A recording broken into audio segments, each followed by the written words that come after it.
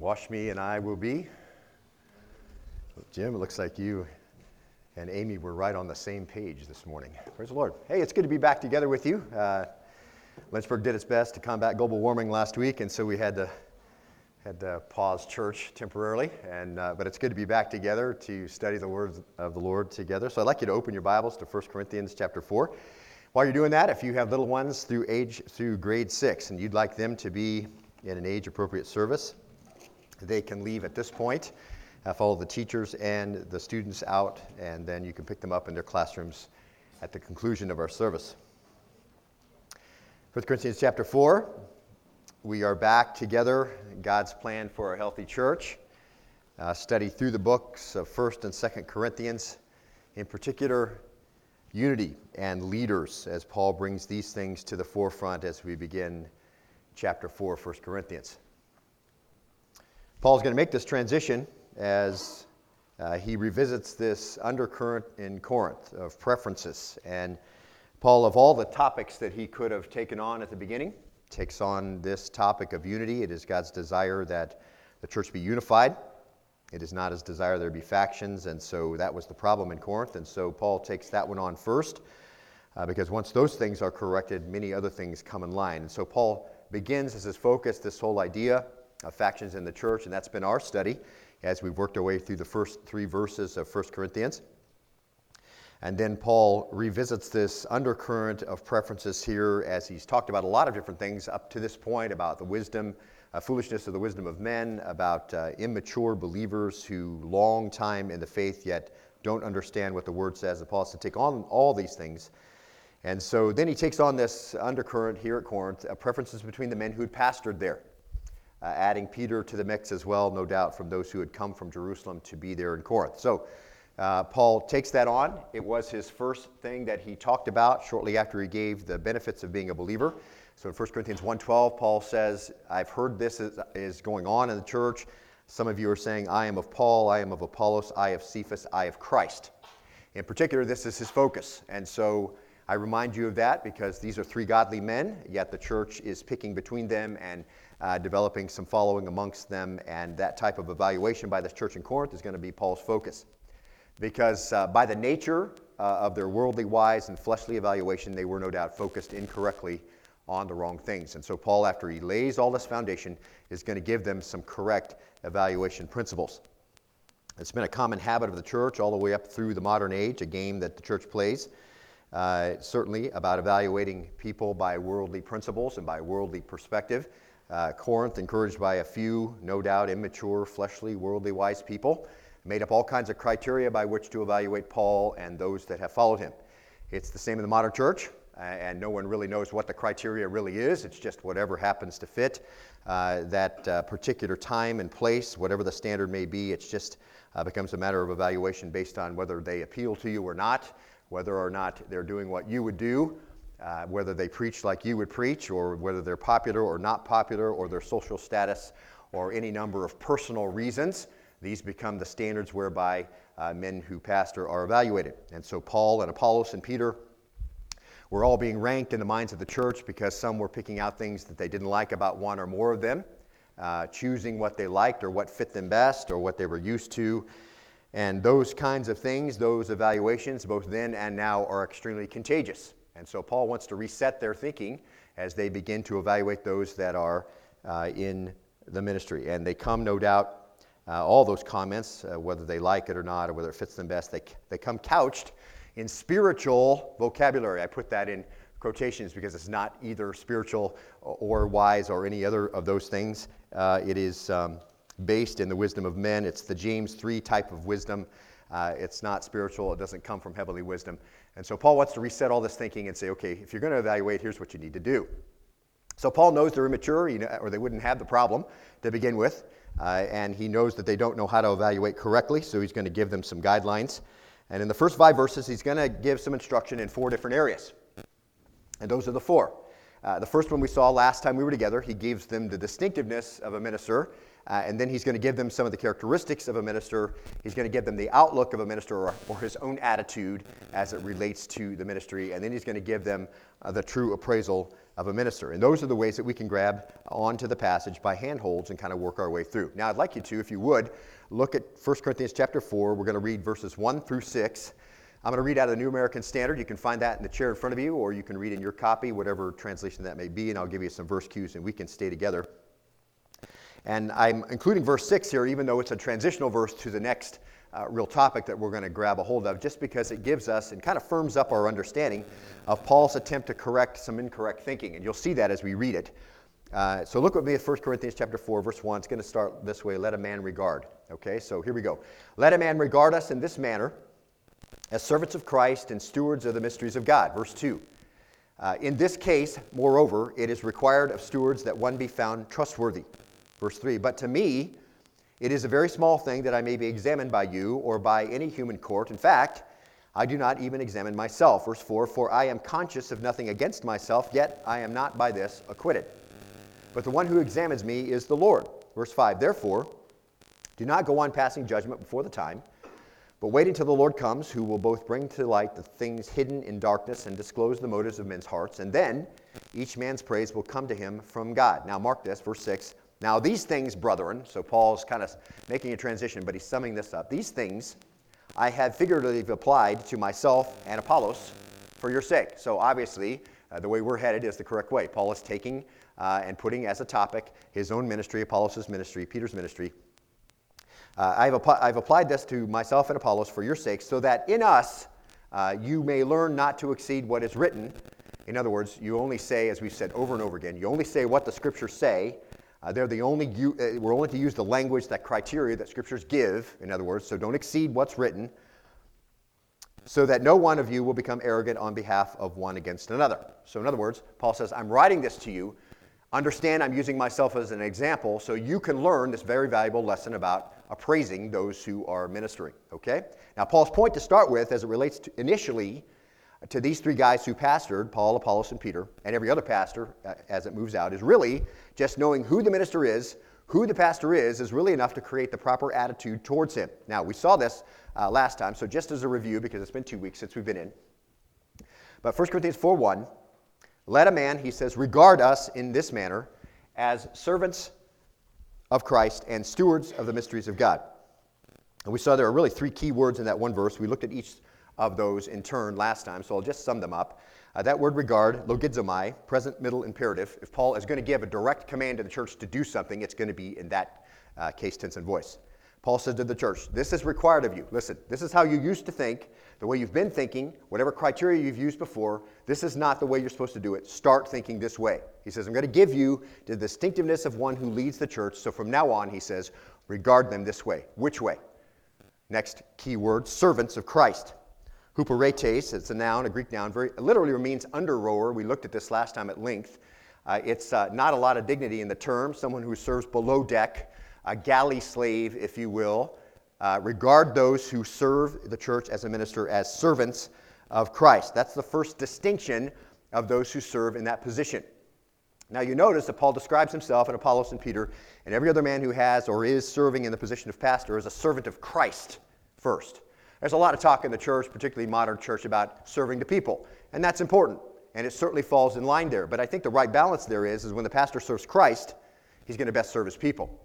And conversely, when he's more worried about what his people want him to do, he's not perhaps going to be serving Christ very well. Okay? So very important. The word is how the apostles thought of themselves, and we cross-reference that. I won't look at every cross-reference, but Luke 1 and 2, I think is significant, where he says, Luke calls them, we are servants of the word, and that even defines it better, I think. There's that same word under rower again. It defines even better for those who serve as pastors. Why? Because to serve Christ is to obey his word. You can't serve him without serving his word, for his word is the revelation of his will. And so he commands, his commands are all there, and so you are a servant, an under rower of the word of Christ. So when Jesus called Paul on the Damascus Road, that's exactly the word he used for Paul, according to Paul in Acts 26:16. We looked at this last time. He says, I've appeared to you to appoint you, this is Christ speaking to Paul, a minister, huperetes, and a witness, a martus. Both of those things, he said, Paul would be. And Paul uses that word here in the book of 1 Corinthians, this letter to them, to refer to himself and Apollos and Peter and on out to every pastor who's come along since that time. Now, Paul says to them, whenever you're tempted to rank ministers or whenever you want to play the game of figuring out what you're going to use as criteria, judge them and remember that they are slaves of Christ. That's your first criteria, okay? And Paul says that's how you're supposed to think. And so you get the perspective. And I think it's important as you think about under rower or a galley slave, nobody gets glory for doing what they're told to do, all right? If the minister is a galley slave of Christ, you don't get glory for being a galley slave of Christ. You just get in trouble for not doing it, okay? So a man who preaches because God has called him isn't worthy of any special honor from God because he's God's or Christ's under rower. It's just that he's just worthy of dishonor if he doesn't. And we're going to see that more clearly in 1 Corinthians 9 when we get there. And Paul really takes this and comes back to this very important point. Now the third key word here in this first verse is also very important. It's the second word used to describe the distinctiveness of a minister. And we see it right there at the end of verse 1. Let a man regard us in this manner as servants, under rowers, galley slaves of Christ, and stewards of the mysteries of God.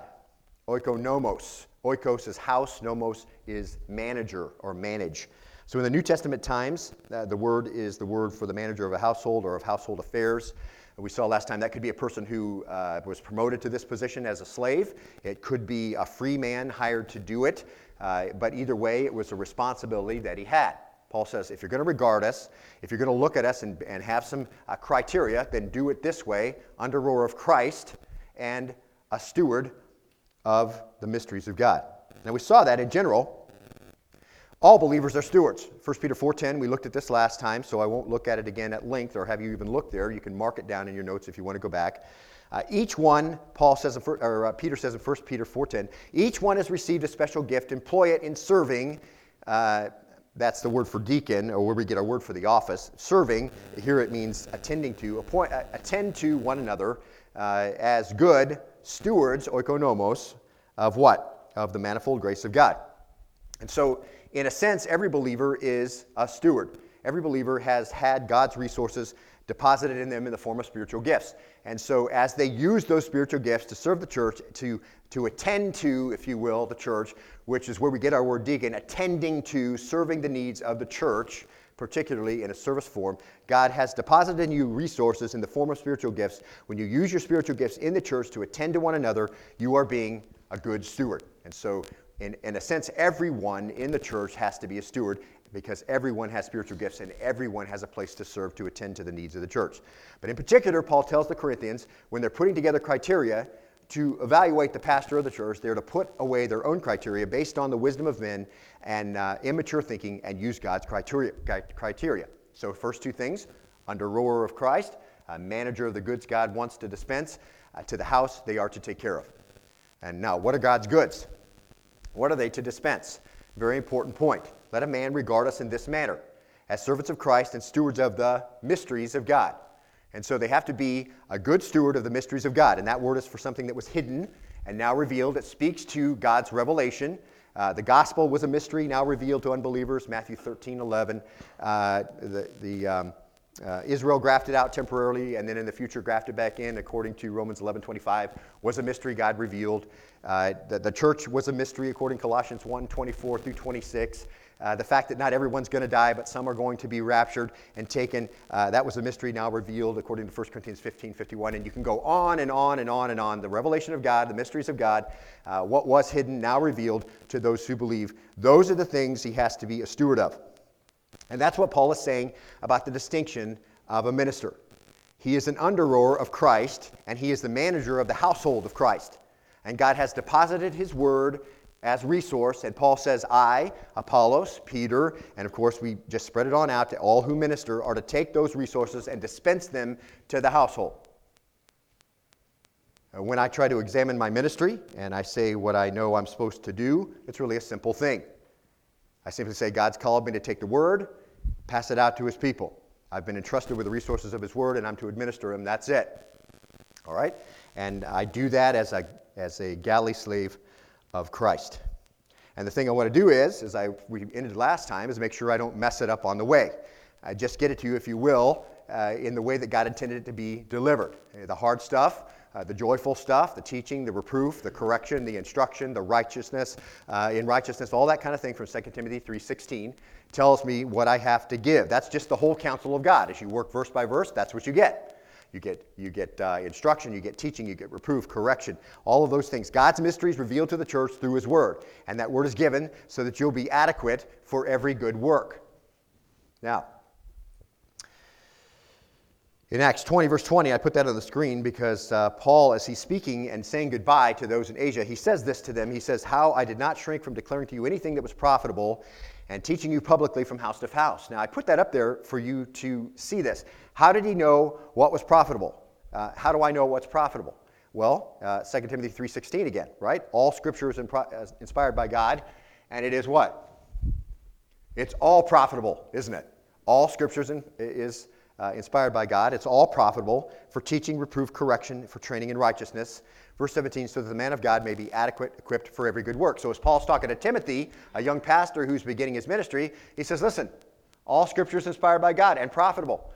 Paul says in Acts 20:20, I didn't hesitate to give you anything that was profitable. What was that? The whole counsel of God. And I imagine Paul could condense that in and get that and make that happen. And the 18 months that he was with the Corinthians, they got the whole counsel. So they received it. Whether or not they understood it or could still understand it was a different story.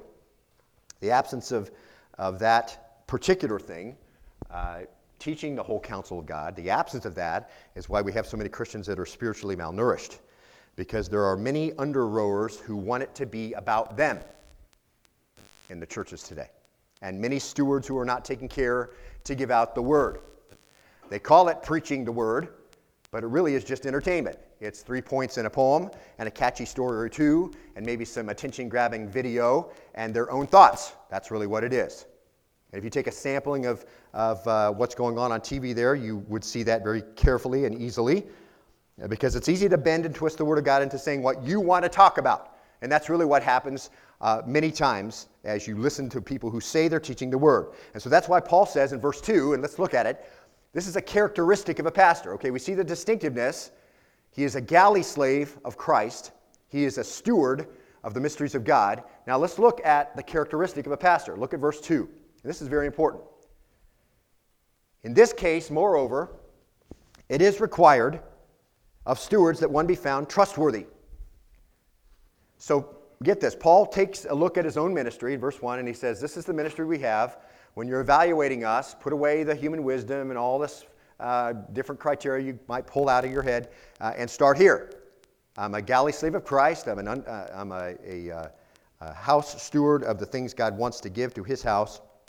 And this next statement, which gives us a characteristic of minister, helps them to look at what's going on. In other words, if ministers, get this now, this is super important. If ministers are servants of Christ and stewards of the mysteries of God, then their ministry is evaluated that way. Are they doing that? Are they trustworthy in that way? Are they a steward that's being trustworthy of what God has done and what he's told them to do? That's the issue. In this case, what case? The case of a steward giving out the resources God supplied through his word. That's the case. What case? Exactly what he just got through saying. You're a steward of the mysteries of God. And in that case, then, a steward is to be found trustworthy. In other words, catch this, beloved, if you want to evaluate it, he has to be doing this, being a good steward of the mysteries of God. He has to be doing that as his primary ministry unto Christ in order to be found faithful. Get it? That's Paul's point. That's the main thing. Listen, it doesn't say it's required of students that a man be found brilliant. Okay? It doesn't say in this case, moreover, it's required that a man be found educated or have a great personality or be entertaining. It doesn't say any of those things. Faithful. He wants a steward that you don't have to watch. That's the point. In the Gospel of Luke, Jesus talks about this very thing. Great illustration. Look there, Luke 12:35, will you? This is important, I think. Hold your finger here. We'll be back. This is really important because he uses the word a number of times, and we're going to see some men in just a minute in Colossians that actually illustrate that for us, okay? So if you're going to evaluate them, realize that they're an under-rower, a galley slave of Christ. They're a steward of the mysteries of God. And if you really want to know if they're doing their job, how well do they do giving out the mysteries of God from his word? That's the thing, okay? Look at Luke 12:35. Be dressed in readiness and keep your lamps lit. Verse 36. Be like men who are waiting for their master when he returns from the wedding feast, so that they may immediately open the door to him when he comes and knocks. Verse 37. Blessed are those slaves whom the master will find on the alert when he comes. Truly I say to you, He'll gird himself to serve and have them recline at the table and will come up and wait on them. Now that's pretty humbling, isn't it? Verse 38, whether he comes in the second watch or even in the third and finds them so, blessed are those slaves. Verse 39, but be sure of this, that if the head of the house had known at what hour the thief was coming, he would not have allowed his house to be broken into. Verse 40, you too be ready, for the Son of Man is coming in an hour that you do not expect. Verse 41, Peter said, and this is the point that we want to get to, because the answer to this Peter's question is the illustration for us. Okay, so catch this. Peter says, Lord, are you addressing this parable to us or to everyone else as well? Verse 42, and the Lord said, who then is the faithful and sensible steward? Oikonomos, all right, there it is. A steward, the house slave, the one who's taking care of the ministry, whom his master will put in charge of his servants to give them their rations at the proper time. So who's he talking to? To his disciples, those who are following him, those who are going to be leading, okay? That's the point. He's given you stuff to give out to the servants and distribute the food and all the kind of things that a house steward did.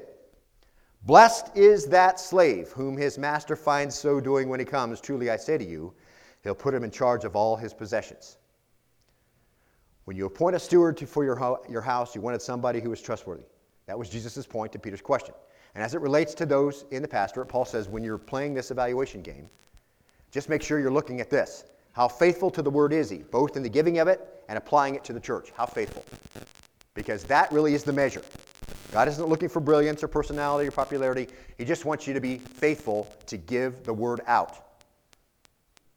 Colossians 1:7, starting there, I can give you 6 guys just like this.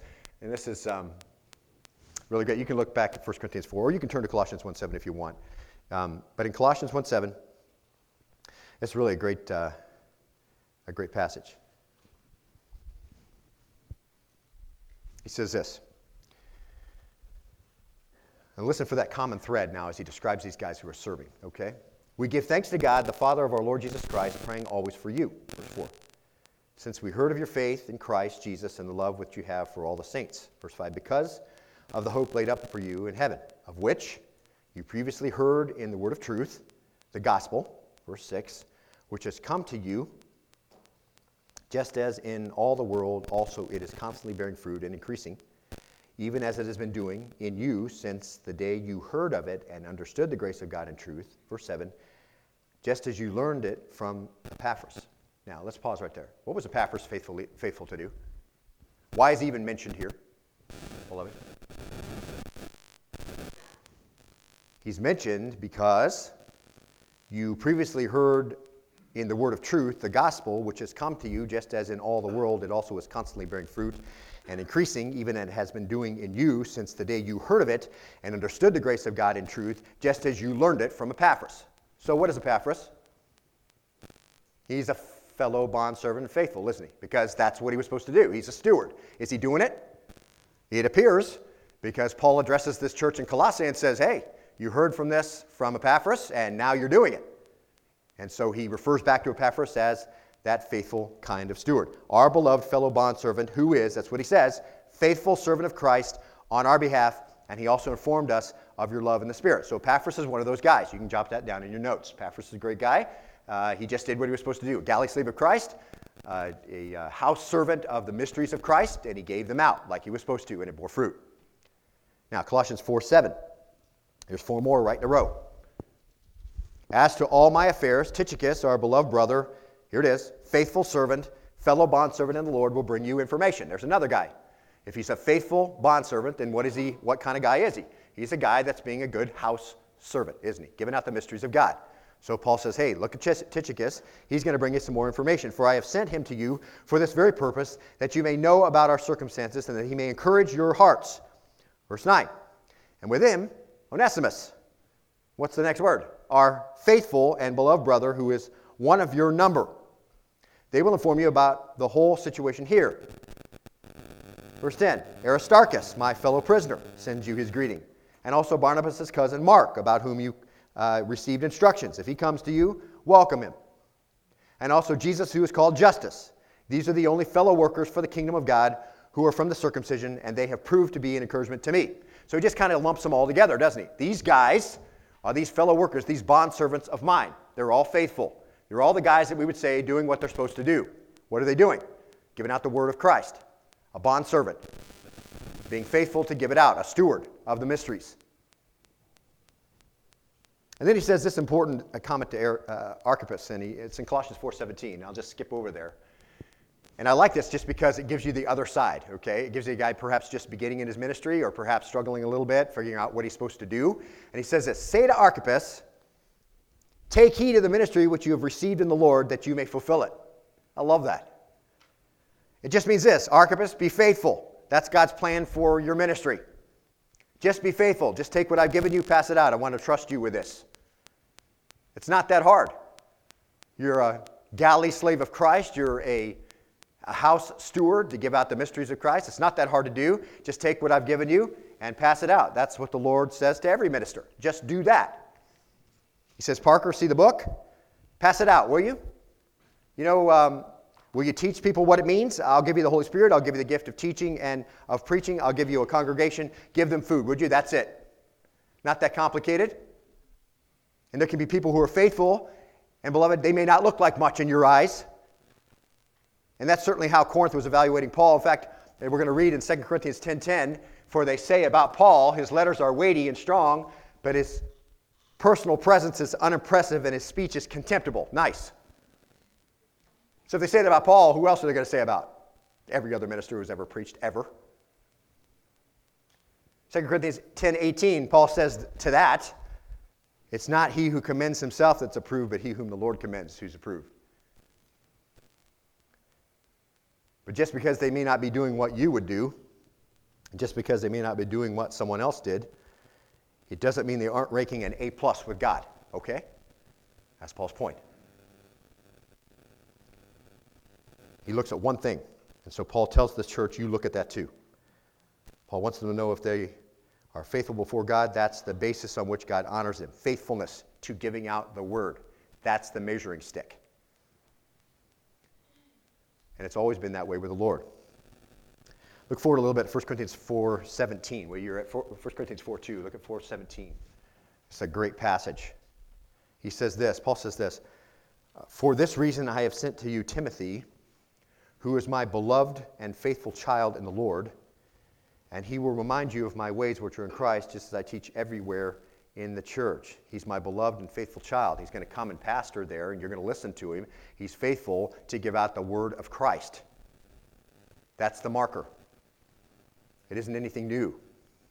God says, you know what I want out of you? I want you to hand this stuff out. I don't want to make sure, and just to illustrate it this way, I want to make sure it gets to the table the way it came out of the kitchen, okay? And don't mess it up, and don't add any of your own ingredients along the way. That's all. You don't have to spruce it up, okay? You don't have to be creative and innovative. You just have to give it out like I gave it to you. That's what you have to do. And inasmuch as the minister is doing that, that is the evaluation, okay? Faithfulness as a steward of the mysteries of Christ. Now look back at 1 Corinthians 4:2. He says this, in this case, what's the case? The case of a steward giving out the resources God supplied through his word to be given to his church, okay? In this case, moreover, it is required of stewards that one be found trustworthy.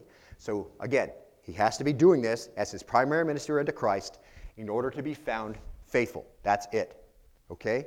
So, if you're going to evaluate him on whether this characteristic of faithfulness to give out the word is in his life. You should be coming and getting the word and not him. Okay? If you're walking out and you're just getting the person and you're not getting the word, then he's messing it up. Or you're not listening carefully enough. And in the respect, you should always watch out for sermons that are not, in some sense, exegetical expository. Okay? Let's just call it what it is, all right? You should watch out for sermons that are not exegetical expository. Why? And by that I mean just avoid sermons that are not helping you understand what the words mean and what the context is. Because that's faithfulness, okay? Because if you're not getting those things, you're not getting it in the way that God intended it to be used. Are there some instances where topical sermons are important? Yes, as long as you're taking a passage and breaking it apart and helping people understand what the words mean and then making application, yes. Paul said to Timothy in 2 Timothy 2:15, he said this, be diligent to present yourselves approved to God as a workman who does not need to be ashamed, accurately handling your own thoughts. Accurately putting out what you really want to talk about. accurately handling the word of truth. In order for a pastor to fulfill what Paul told Timothy to do, and for a pastor to present himself approved to God with no shame, he's going to have to be diligent to accurately handle the word of truth. And mark this, beloved, he'll never handle it accurately without studying. Ever. Okay? But he sure can twist it around and make it say what he wants to talk about any old time he wants. A well-known speaker a number of years ago in Liberty Convocation, when he was speaking on the keys to being used by God, was teaching out of Exodus chapter 7, verse 9. And here's what he said. This is the passage. When Pharaoh speaks to you, saying, work a miracle, then you shall say to Aaron, take off your staff and throw it down before Pharaoh, and become a servant. The point, one of the keys to being useful by God, is throw down your rod and get the snake out of it. What? Throw down your rod and get the snake out of it. That's key for you to be used by God. Was that the point of that passage? Another one. Again, and I'm not blaming Liberty. I mean, they can't help it if somebody lays an egg up there on the stage. Job 16:12. This is a message entitled The Sin of Job. Now, as soon as I heard the message title, I'm having a problem with it. Are you? You should be. Why? Well, because several times in Job it says that Job was a man who didn't sin. He wasn't under an examination from heaven because he sinned. He was proving a heavenly point to Satan, and God picked Job to do it. But here's the sin of Job. Job 16:12. I was at ease, but he shattered me. He has grasped me by the neck and shaken me to pieces. He has also set me up as his target. Now, that's just Job. I'm talking about the reality of his life at that point. And the sin was, he was at ease in Zion. He's supposed to be witnessing. He wasn't. He was kicking back in his easy chair or whatever. I don't know. Watching football on Sunday night. I'm not sure. But that was the point. Is that the point of that passage? What particularly God's words about Job in Job 1:1 says, there was a man in the land of Uz whose name was Job, and that man was blameless, upright, fearing God, and turning away from evil. That sounds like there wasn't a problem with Job's life, doesn't it to you? And then after that whole proving the heavenly point thing that came there right after Job 1:2, and Satan's like, nobody worships you. And the Lord says, if you look to Job, and he's like, yeah, well, you just protect him, and so he worships you. So the Lord said, hey, take everything that he has. And after that's all done, okay, everything's happened. Job's lost his family and all of that stuff. And then his comments are recorded for us. Job arose, tore his robe, shaved his head, fell to the ground, and worshipped. Verse 21, he said, naked I came from my mother's womb, naked I shall return there. The Lord gave, and the Lord has taken away. Blessed be the name of the Lord. Though through all this, and this is God's commentary then on Job, through all this, Job did not sin, nor did he blame God. Okay, so, and I'm going to give you a few other examples, and they're going to be very modern, and you'll probably recognize them right away. The faithful pastor, though, is not to twist the word around and make it say what he wants it to say, and talk about what you want to talk about. Okay, that's the standard. He's the underservant. He's the galley slave of Christ. He is the house slave that gives out the resources, and you can measure whether or not he's doing what he's supposed to do by how faithfully he sticks to what the Word of God says, and how much time do you spend in it. Is he giving it out the way God intended? Speaking of that, during a Valentine's Day special episode of Super Bowl Sunday on Oprah Winfrey Network, I'm sure you turn right there as soon as you get home, Oprah Winfrey asked her spiritual advisor, who is it? Rob Bell, that's right. All right, we'll give him a little bit of airtime. If he thought churches were close to accepting homosexuality and same-sex marriage, he answers, quote, we're moments away from the church accepting it, end quote. And that Christians needed to stop relying on its holy text as a basis for opposing homosexuality. Here's the quote. I think culture is already there, and the church will continue to be even more irrelevant when it quotes letters from 2,000 years ago as their best defense, when you have in front of you flesh and blood people who are your brothers and sisters and aunts and uncles and coworkers and neighbors, and they love each other and just want to go through life with someone, end quote. That's, of course, from his wonderful book, The Zimzum of Love, which followed up another equally wonderful book, and I say this all, of course, sarcastically, Love Wins, which dismissed the whole idea of hell as the final destination of the unredeemed. See, we have them in modern day too, okay? The faithful pastor is not to twist the word and around and make it say what he wants it to say, but it's to give it as God intended it to be given. And that means the only legitimate way to teach is to truly know what the text means. So if you're not receiving that, then you're not receiving it like the Lord intended, okay? And it's so important. So the minister is Christ's under-rower. He's a steward, and that's no big thing, just a servant. And all servants and all stewards were servants. He's a galley slave. He doesn't deserve any glory. He just deserves discipline if he doesn't do what he's told from the Lord, okay? It's the same thing spoken by Paul in 2 Corinthians 2:17.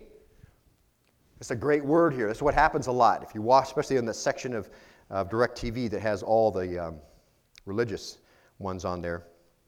For we're not like many, peddling the word of God, but as from God, we speak in Christ in the sight of God. Kapeluo, peddling, present active participle. So it's describing the subject, the pastor, who is doing the opposite of being a faithful steward of the mysteries of God. We're not this, he says. New Testament times it described an innkeeper. It was a word for a petty retailer, especially of wine. It was someone that would apply to those who were a retailer of wine, a huckster, in contrast to a merchant, emporos. He doesn't use that word. It's a huckster, he says. We're not that. Okay? They get gain, of course, by dealing in anything, and here it's a false gospel. Here it's a prosperity gospel. Here it's a Bible without any of the uncomfortable parts, the Joel Osteen Bible. Here it is the Bible without hell or judgment or depravity. That's the Rob Bell Bible. And guess what? That Bible is in high demand, and it will sell big time in the culture. Okay? So Paul says again in 2 Corinthians 4:1 and 2. You can see this by this next letter. This is an important issue. He's going to come back to it. He says this, therefore, since we have this ministry, as we have received mercy, we do not lose heart, but we have renounced the things hidden because of shame, not walking in craftiness, or here it is, or adulterating the word of God, but by the manifestation of truth, commending ourselves to every man's conscience in the sight of God. By the manifestation of truth. What is the truth? It's the word of God. If you're a faithful house slave, you're going to be giving out those mysteries regularly. You're going to be telling what the words mean and why that context is correct and helping people understand the passage as it was first understood. That's the faithfulness that is the way that you regard those who minister. But a guy who tries to make the word say what he wants it to say, or he reads a verse, and this is very popular, and then says what he wanted to say anyway, and he never consults the verse again. So if the verse had a cold, and he was interacting with it, he never would have got it because he wasn't around it face to face long enough. Okay? The guy who pastors that way is a peddler. Okay? Adulterating the word of God. The guy who pastors that way is not a trustworthy steward. And God wants, out of all of his ministers, is that they be trustworthy. What does trustworthy mean? It just means doing what God said to do. And what did God say to do? Dispense the mysteries. Simple. That's what he's supposed to do. Now look at verse 3.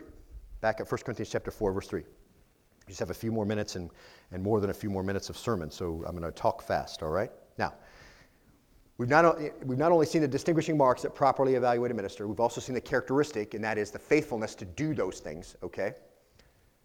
A trustworthiness that relates to how to perform those distinguishing marks. And we're going to see now the outlook of a minister, okay, his personal attitude, all right? Now look at verse 3. But to me, Paul says, it is a very small thing that I may be examined by you or by any human court. Let's pause right there. Now here's the outlook, okay? Here's the outlook of a minister. And I'm sure this didn't sit well with the church of Corinth. It doesn't sit well with any church, okay? But Paul knew how they were evaluating Apollos, and Paul, and Peter. Human wisdom, fleshliness, random types of evaluations that were just whatever appealed to them, okay? So, understand Paul. He's not above being evaluated. He's just taking to task human evaluation. In other words, Paul says, if you're going to evaluate me, then it has to be he's an under-rower of Christ, he's a steward of the Word of God, and he's faithful to do those things. So that's why he says, it's a very small thing that I may be examined by you or by any human court. In other words, if you're going to do it with human wisdom and immature fleshliness, then it's a very small thing. Anakrino, examined. It has to do with a cross-examination by someone. It certainly has to do with their evaluation of Paul. But he's been clear about that all along, that evaluation is incorrect. That was the whole point of the passage. And so it appears to have an application as it relates to Paul's attitude about their cross-examination, okay? Now, here's the issue, okay? In other words, Paul's using himself as an example of how ministers should think about what people think, okay? That's the point. What ministers should think about what people think, all right? Because every minister has to fight that personal battle. Everybody. Whether it's negative or positive. The human side wants to hear, wow, you're terrific, okay? And we don't want to hear, wow, you are a second-rate pastor. But the issue really is, when it comes right down to it, according to Paul, it shouldn't matter what's said. And here's the thing. When you can get over either of those things as a pastor, according to Paul, you're where you need to be. Whether it's positive or negative. And we constantly need God's help to get to the place of maturity where we who are in the ministry can look and say, I really don't care what people think. And Paul doesn't stop there. He goes on to say, in fact, I don't even examine myself. Now, catch what Paul's emphasis is now that you've got the sense of it, okay? Pastors are really good at building up their own ego. And they're also good at negative evaluation of themselves. And my wife's not here, and you can ask her. That's why I no longer take Mondays off. Because if I was just going to, and according to her, if I'm just going to be miserable on Monday, I might as well be at the office and just take off Friday. And every pastor who's ever pastored understands what it's like to crash on Monday, okay? Because we're really good at tearing ourselves down. And Paul says that the minister has to be free of the controlling influences of what other people think, both positive and negative, and what he thinks, both positive and negative. That has to be his outlook. And that's not easy to come by. And then he says this, for verse 4. For I am conscious of nothing against myself, yet I am not by this acquitted. But the one who examines me is the Lord. Paul says, I've reached a place where I don't let you examine me because your standards are too low. And I don't let me judge me because my standards are just as low as yours. I'm just as corrupt as you are. And we're a bunch of sinners saved by grace, and we really stink at real evaluation. And we're really biased in our own favor. And then Paul gives them the guidelines, and he says this, but the one who examines me is the Lord.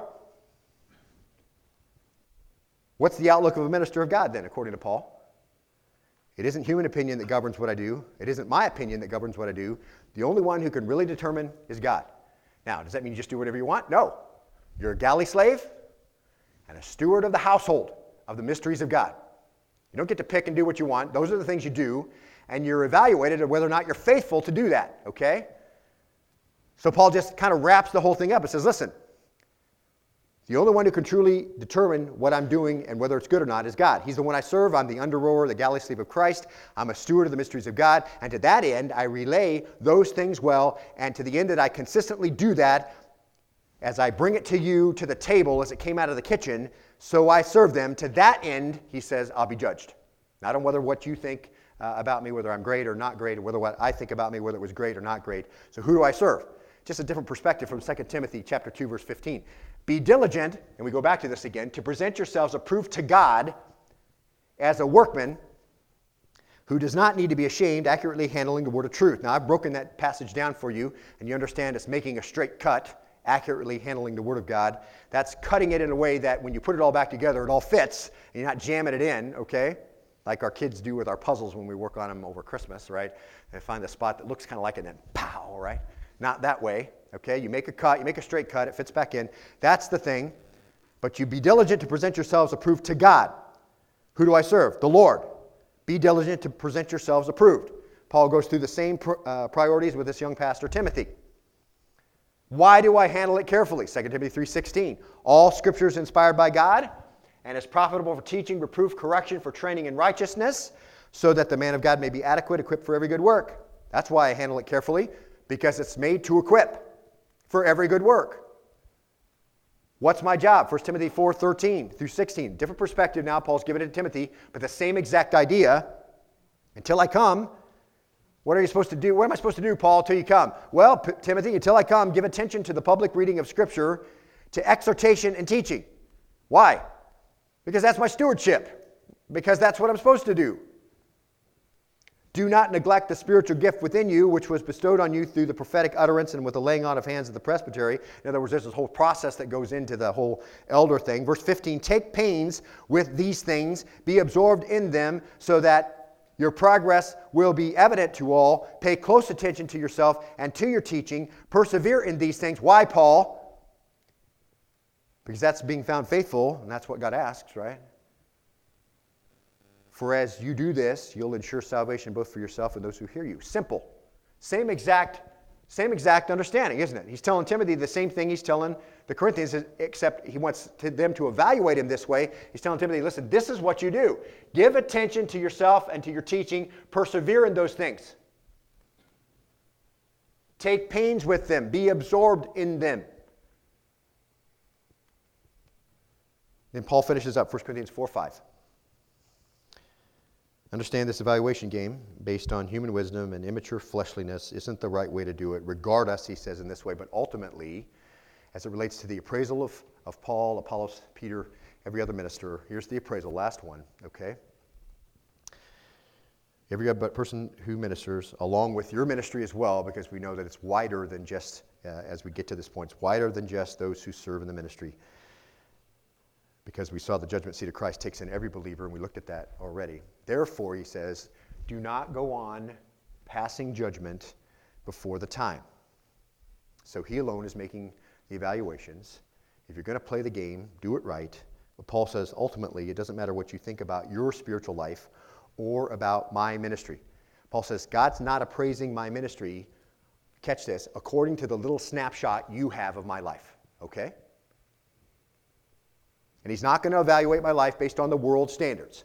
How many people did I baptize? How big were the churches I pastored? How many letters were after my name? How many books did I write? How many people spoke highly of me? Or how many people I visited or counseled, or how long my work week was? No, none of those things. Those judgments are passing judgment before the time, in the snapshot that you have, Paul says.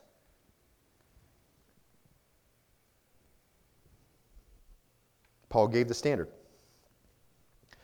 But even judging those things, we're told to, middle of verse 5, wait until the Lord comes, who will both bring to light the things hidden in the darkness and disclose the motives of men's hearts. So here's the thing, not nearly as so much as what we did as what our motives were. One word, why? Well, why did Paul, Apollos, Peter, every other minister, every other believer do what they did? That's the thing, as the Lord looks at it. He wants faithfulness. He wants to be found, those who are in ministry, to be found faithful, to give out the word and all of its complete word of God. He wants that. But ultimately, he is going to bring to light those things hidden in darkness to close the motives of men's hearts. So why did you do it? Why did I do it? Those are the things that ultimately the Lord will look at. All the things we can't see, that humans can't know, are going to be opened by God, and he can know them, and he'll manifest motives, and on that basis, men will be praised. And every servant of God we saw is going to be praised to some extent, because in Christ there's no condemnation, right?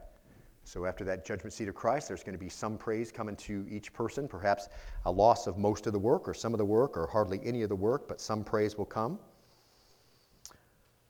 But as to who gains the greatest praise, who gains the greatest reward, only God can make that judgment, because he alone knows all the motives connected to it.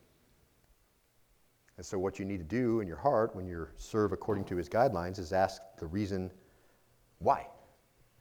Why am I doing this? That's what I have to ask myself. Why am I doing what I do? Why am I taking the word of God and breaking it up and giving it out? Why? I understand what I'm supposed to do. It's simple. I understand what my position is, the galley slave of Christ, a servant who gives out the mysteries of Christ. I understand that, and those of you who minister, you understand that's your job.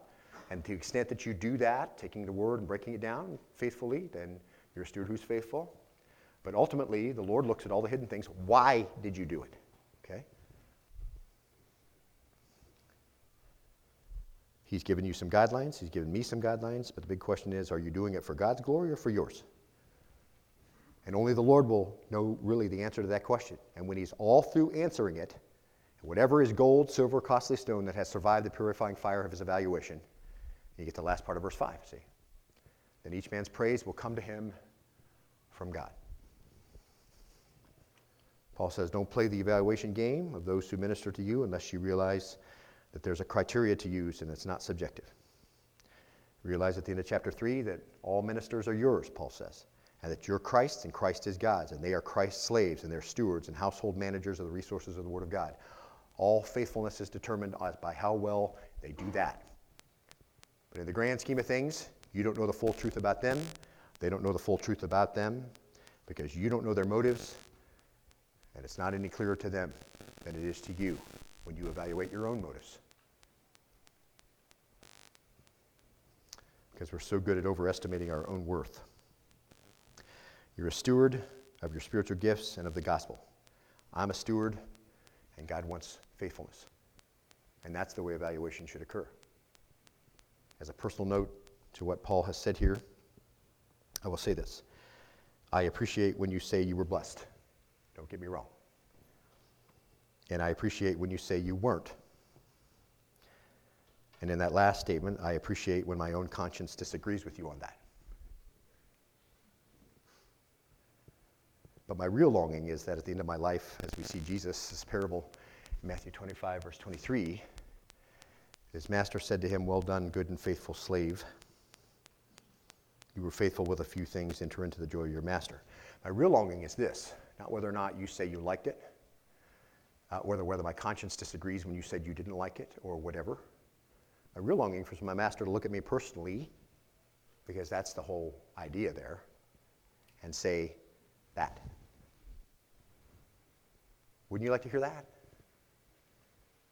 Wouldn't that be wonderful? Wouldn't that be a relief? In the back of your mind a little bit, you'd like it to be there, right? Then be obedient and be faithful. Have untainted motives in your ministry, just like I have to in my own ministry.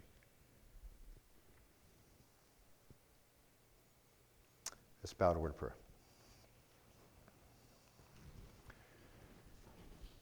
Father, we thank you today for time in your word. We thank you for an opportunity to read these things, some easy, some hard, some preventative, some curative, no doubt.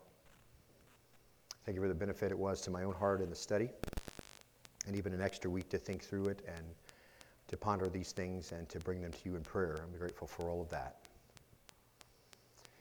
Father, I pray, as Paul's desire for the church in Corinth was to be unified, that our church and every other church that names your name be unified under one job. And I pray, Father, that we'll be careful to examine closely our own motives and the hidden things that you see, and not be deceived by our own evaluation of ourselves, that we might be found as slaves that have done a good job,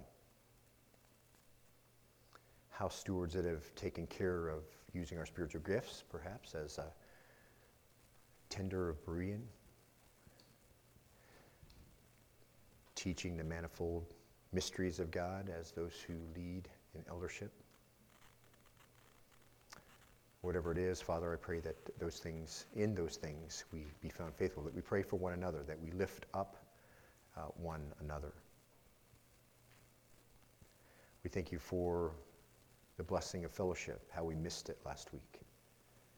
The joy of being together, singing together, praying together, giving, all the things that really make us feel fulfilled. We're grateful for a break in the weather where we could meet today.